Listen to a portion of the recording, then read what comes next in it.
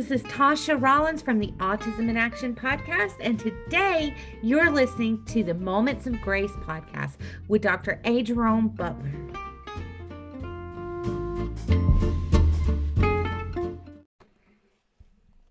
This is your host, Dr. A. Jerome Butler, and welcome to A Moment of Grace. I'm so happy to have you here with us, guys, here on our African American History Month. We celebrate this month because, to be honest with you, we know that there was some tragedy and slavery and all of this that has gone on within the African American community. And so we have this opportunity, I feel, to celebrate our accomplishments. You guys know from listening to this podcast, from being part of this podcast, I'm definitely against color and all of that. The racial thing is a new invention for humanity. It absolutely is. When we can hyphenate our brothers and sisters, when we can hyphenate one another into colors that don't match what we look like. That's what's crazy about the color dynamic and racism.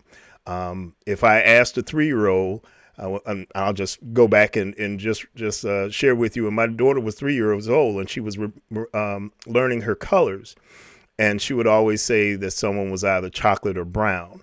But in our social strata, we use color as a way to identify and sometimes to degrade one another.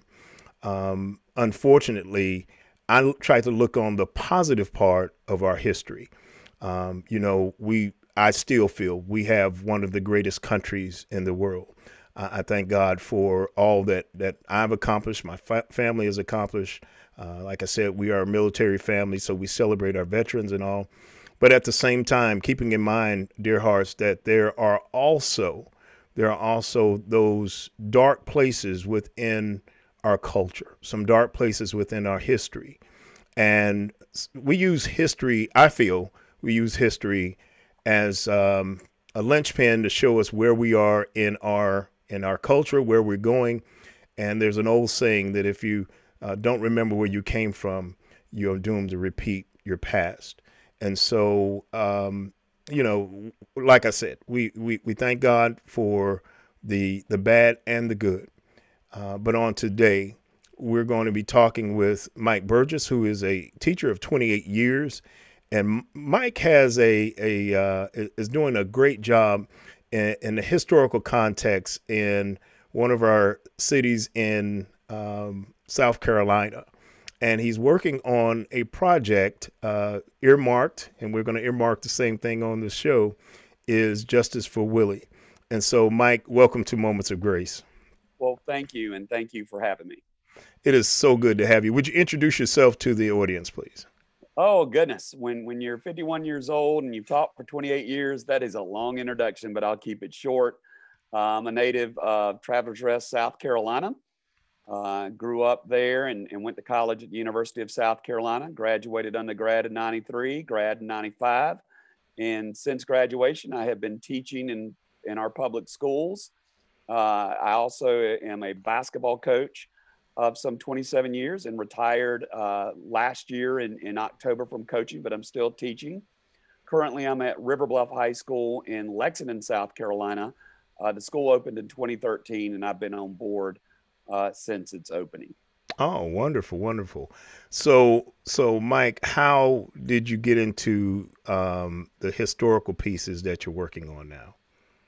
Generally, I end up stumbling into the working pieces that I'm currently engaged with.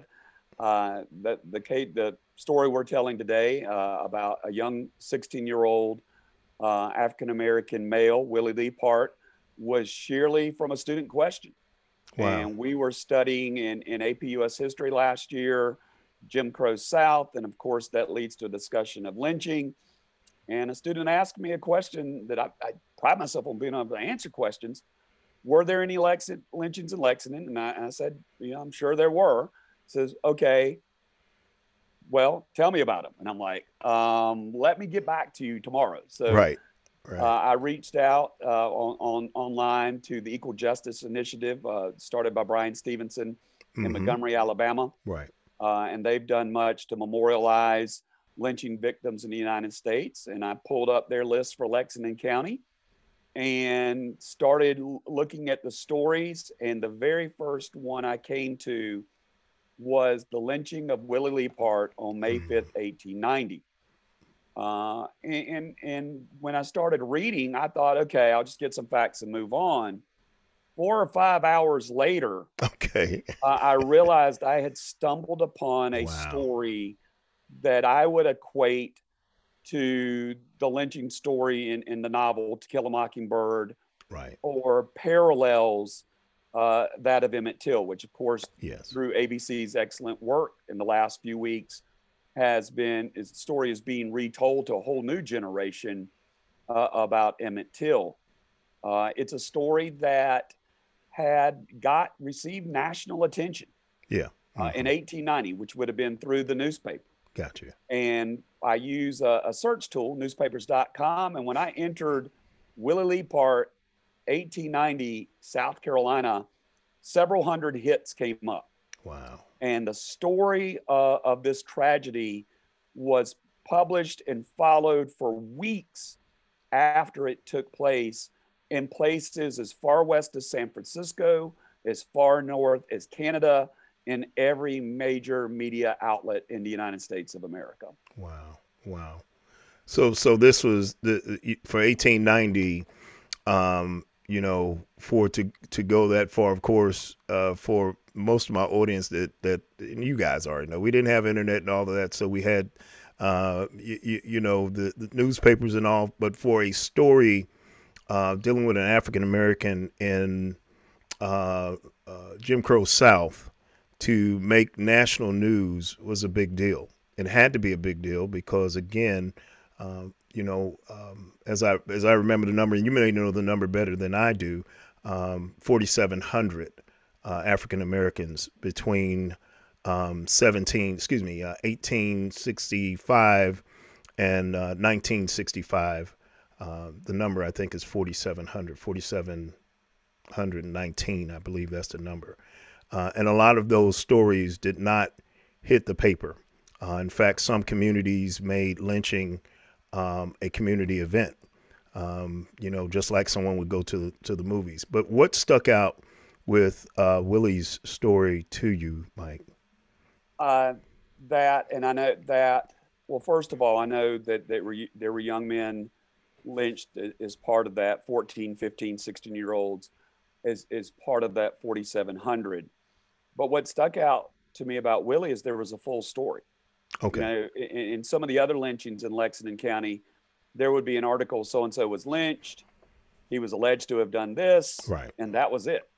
Well, Willie was arrested in January on a rape charge. He was tried in February.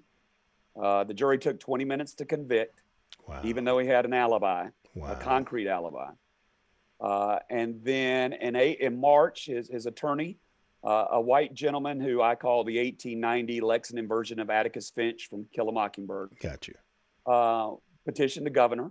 Governor rejected the petition for reduced sentence. And then it was due to be hung on April 11th. Rape was a capital offense. And right before this is to take place, his lawyer, through the aid of a deputy U.S. Marshal, W.J. Miller, was able to produce affidavits that the girl that alleged that Willie Lee Part had raped her had essentially written to her mom and told her older brother, that he hadn't hurt her. He had tried to cover her mouth when she screamed, and that really she didn't even know if Willie Lee Part was the guy. Okay. That Willie Lee Part was presented to her after the fact by some of the quote unquote leaders in the town as this is the guy who did what you said he did, and she accepted it. And at that time, the governor, J.P. Richardson, again, governor of South Carolina, Jim Crow South, granted Willie a reprieve, and a reprieve meaning that his execution was postponed to May, and that the governor had handed it back over to the judge who was on the precipice of calling for a new trial. Okay. Word got around to the quote unquote white leaders of Lexington that Leapart was going to be removed from the Lexington jail, taken to Richland County, which is adjacent, which is Columbia, granted a new trial, and most likely was going to be acquitted. Okay. And at that point, they formed a mob and took action. Gotcha. Well, Mike, let's do this. When we come back, I want to continue our discussion on Justice for Willie, and you can share with us what happened next in the story. Also, so the young lady was raped. So there's no doubt that she was raped. No. She was not raped. Well, she was not raped. Okay, thank you for clearing that. She later admitted to her mother and her brother that basically nothing happened other than she screamed, he covered her mouth, whoever he was. And I'll share some of that when we come back. Right. And that later some of the quote unquote leaders produced Willie Leapart and said, this is your guy. And so she stuck with her story that she was raped, even though she was not. Gotcha. How old was she before we go? She was 18. Okay. And he was 16. And we'll talk more about that as well. Okay. Because there's some interesting things that appear in both the court record and the newspapers that further indicate there's no way that this happened. Gotcha. And Mike, thank you so much for sharing with us thus far. We're talking with Mike Burgess. He's a teacher of 28 years and working on this project, Justice for Willie, Dear Hearts.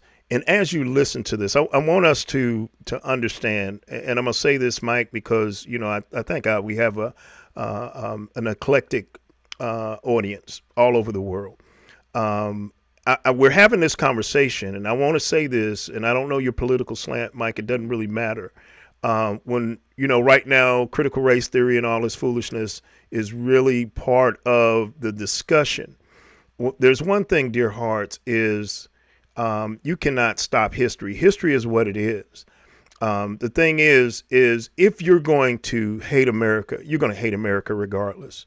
If you're going to love this country, as I do, as my family does, even with stories like this, and even with the stuff that I've been through, I'm still going to love this country. It's the people. It's not the country. And that's one thing I want to make sure we understand. It's not the country. It's the people who run the country and the people who come against each other that have hatred and racism. This is not a racist country. A country can't be racist. People can. So same thing as what Mike is saying about what happened with Willie there in Lexington. And when we come back, we're going to continue our discussion, Justice for Willie, and we'll be right back after these messages.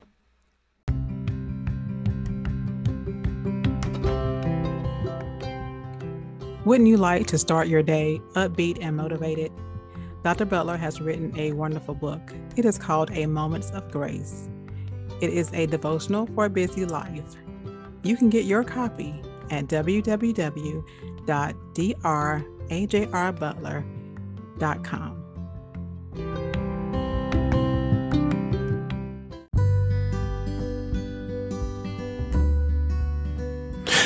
Have you ever wanted to learn how to trade in the stock market, maybe foreign exchange, or even how to buy investment property? Check out this company that is teaching beginners how to become winners in the markets.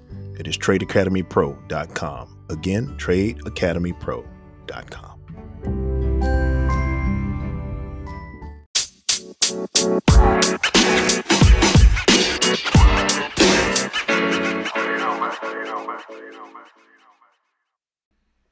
So we're back. We're talking with Mike Burgess, and our story is Justice for Willie. 16-year-old young man who was accused of raping a 18-year-old Caucasian young lady, and for that got the death penalty. But when we took our break, Mike was sharing with us that there was a stay of execution for until May, and once the Caucasian leaders in Lexington, South Carolina, heard about this, there's something else that ensued. So, Mike, if you'll pick up for us there, we would appreciate it. Right. And we just gave the overview before break. So the alleged incident took place that led to his trial, his conviction, and then this whole process on January 26th. And one of the neatest finds and most impactful finds this summer, thanks to the state archives, were testimony from the girl. The girl's name is Rosa Cannon. She was 18 years old. She was living not with her parents. Her parents worked in the mill somewhere, west of Lexington, but they were not living in Lexington. And her and her 14 brother Owen had been sent to live with a former Reconstruction Republican Congressman, Manuel Simeon Corley, who might be one of the most unusual. We could do a podcast on him alone. Right. I heard the name. Prior to the Civil War, he was printed a temperance newspaper. He was a vowed abolitionist in Lexington, South Carolina. Wow. Unionist and a vegan. And now that part I didn't know. And a vegan. And a vegan. Very progressive. Extremely progressive for that time. Middle of the Civil War, a mob marches him off to the army. He promptly surrenders to the Union. And then after the war is part of the Reconstruction Republican governments. He was for universal African-American suffrage. So by 1890, by this point, white Southern Democratic control has been reinstituted in South Carolina. And he's living on Main Street, Lexington. And this young girl and her brother are there.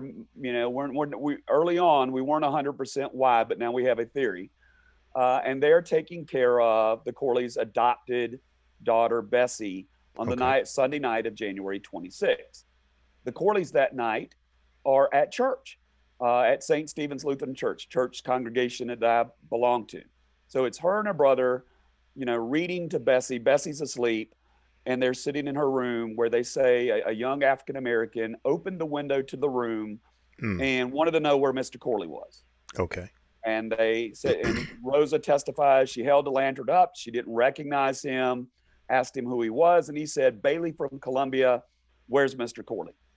Okay. And she said, he isn't there. And then he said, well, I want some food. And then at that point, she says, well, I'll go get you some. And it's a unusual house, a 2-compartment house with a breezeway in between the two. Right. And she testifies that once she got to the breezeway, he grabbed her. And says, well, I want some money. And she says, well, I don't know where the money is. And then according to her, he tore her clothes and essentially had his way with her. Right. Now, in the meantime, Owen runs 14. Out of the house and runs down to 14, runs down and goes look for help. And at that point, she screams, and this, quote, Bailey from Columbia runs away, and she thought she saw somebody else with him. Owen finds, a couple adults coming back from church. They see Rosa, but there's no one else there.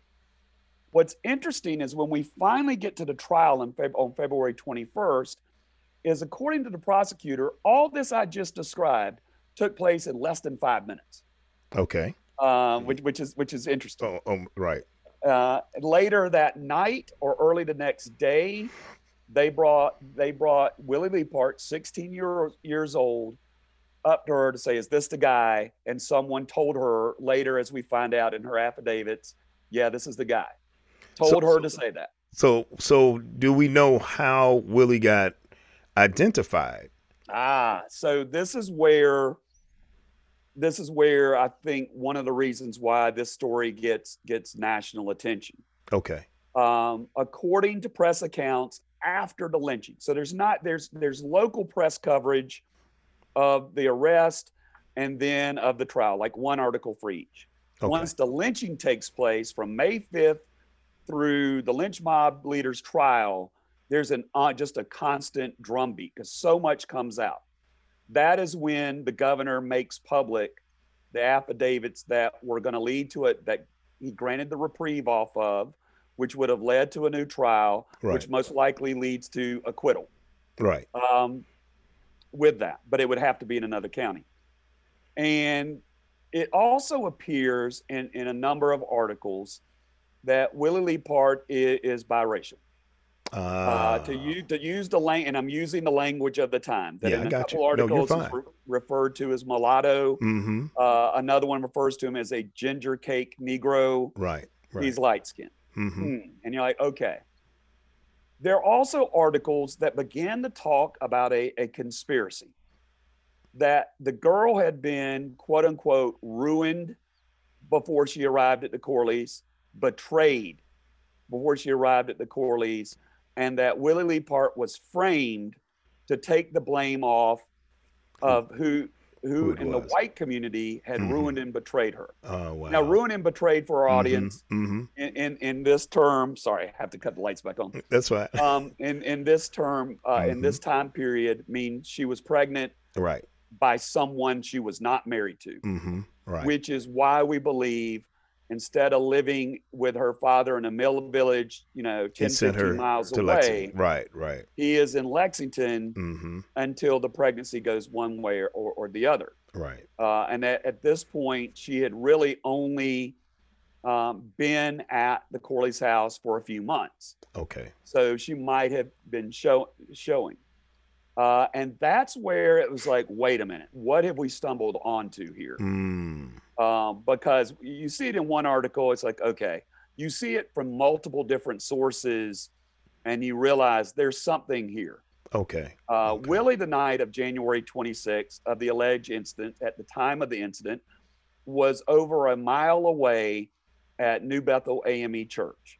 So he's in the church. He's with the congregation. Yeah, well, he is seen out front. Okay. By witnesses that were willing to testify to that. However, at his February 21st trial, none of his witnesses testified. Are they African American? They're African American. So of course they're afraid. Absolutely. Right. But in the petition that his lawyer filed on March 29th, the testimony of Thomas Waring was included.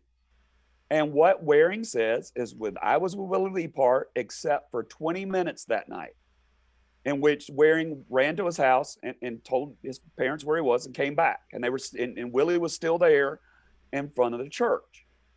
And using the prosecution's timeline of 5 minutes, his defense attorney makes it a very solid time and distance case. Right. In the petition that it's Willie impossible. from the time that Waring left, he would have had to walk over a mile uphill, go through, raise the window, all the dialogue that takes place, and I gave you the shortened version of it. Right. Commit the crime, somehow get away without anybody other than Rosicana seeing him, and be back before the 20-minute time frame is up. Wow. I intend to at some point do the walk, but even it's impossible. So you tried. You actually tried to walk the distance yourself. I've tried to do the distance, and I pride myself on being a fairly decent power walker because that's where I am after years of playing basketball, and it wasn't even close. Right. And that's stopping the clock when you have to cross streets and whatnot. Of course, it's not even close. Right. I don't even think you can run it because you would have to run a mile in 7.5 minutes. Stop for 5 minutes and run a mile 7.5 minutes back. It's totally impossible. A world-class athlete, I think it's 4 minutes. It's impossible. It's impossible. Of course, the missing piece to all this is who decided this was going to be the fall guy. Right. And there's a number of people that are listed as witnesses, and one of them is a gentleman by the name of F.C. Kaufman. F.C. Kaufman, who also goes to St. Stephen's Church, is the political operative for rising gubernatorial candidate in 1890, Benjamin Ryan Tillman. Okay. And if our audience has never heard of Ben Tillman, I would encourage you to Google him. Okay. And then Google his speech, Their Own Hot-Headedness, where Tillman essentially justifies lynching on the floor of the United States Senate roughly a decade after the Lee Park lynching. That Tillman's platform is I am the representative of the common farmer, poor farmer, and I believe in white supremacy. And so Kaufman, in May of 1890, when this campaign is going on, is his Lexington County political operative. He appears as a witness. There's also Corley, because in the affidavits that were filed by Deputy Marshal W.J. Miller, a white man. Mm-hmm. There's another one in which her older brother, not Owen, but her older brother was told by her that she wouldn't even have pointed out Willie if Corley had not told her that you need to stick with the story. Right. Which I find unusual for someone who was for universal African-American suffrage. Exactly. And who, abolitionist, and yet he's willing to send someone who is not guilty to the gallows. Right. Exactly. With that. So once the governor grants the reprieve, he tries to move Willie to the Richland County Jail in April. Okay. The town of Lexington leaders, including F.C. Kaufman, who's a community leader, write this petition, send 2 representatives. Their honor has been, insulted. That you send him back, that he needs to be in Lexington, and we'll protect him. Mm-hmm. And so the governor sends him back to Lexington. Oh wow! So now, did he actually get to Richland County? Yeah, he briefly was in Richland County, and then they sent him back. Okay. So I just want to stop for just a moment, because we have to understand just putting myself in his position. I may be able to escape death here somewhere, away from Richland County, and then they come back to get him. The sheer terror of that is it just can't be imagined. And part of it, and the other part to my answer that I should have answered about why this has engaged me is I have 4 children of my own, and by accident of their birth, they were born as white kids in the 21st century. Mm-hmm. They very easily could have been born as African-American children in the Jim Crow era. Definitely. And so when I read his story, I think about my children. Of course. And not only that, when I teach and coach, people will sometimes ask me, well, how many white kids do you have? And I say, none. Mm-hmm. Right. And I say, how many black kids do you have? And I said, none. He said, well, you don't have any students. I have kids. So I have kids. Right. And so his story, I see the faces of students I've taught. I see my own children. And I know at 16 and 15 and 16, how they would respond. Of course. I can only imagine. Only imagine. And so the morning of May 4th, his lawyer, George T. Graham, the 1890 Atticus Finch. So let me ask you one more question before we go any further. How many days was he in Richland County? He was only there briefly, like a day or two. So, and then they sent him back. Wow. And then so he is in, and he is roughly in the Lexington jail all but 2 days from January 26th, when he's arrested, until they stormed the jail to lynch him. The trigger for the lynching. Can we do this, Mike? I'd like to do this if we could. So because we've come to the end of this episode, and I really want our audience to come back on our second episode. So if you just hold your thought about the storming, and we're going to share that second piece on our next episode. Okay. Okay. Sounds great. Wonderful. Wonderful. We're talking with Mike Burgess, guys. This is people, like I said, that did this horrific act to Willie Leapart. These are people. This is not the country. This is not the heart of the people. And as Mike said, he could see his own children in this story, children that he's coached, children that he's taught.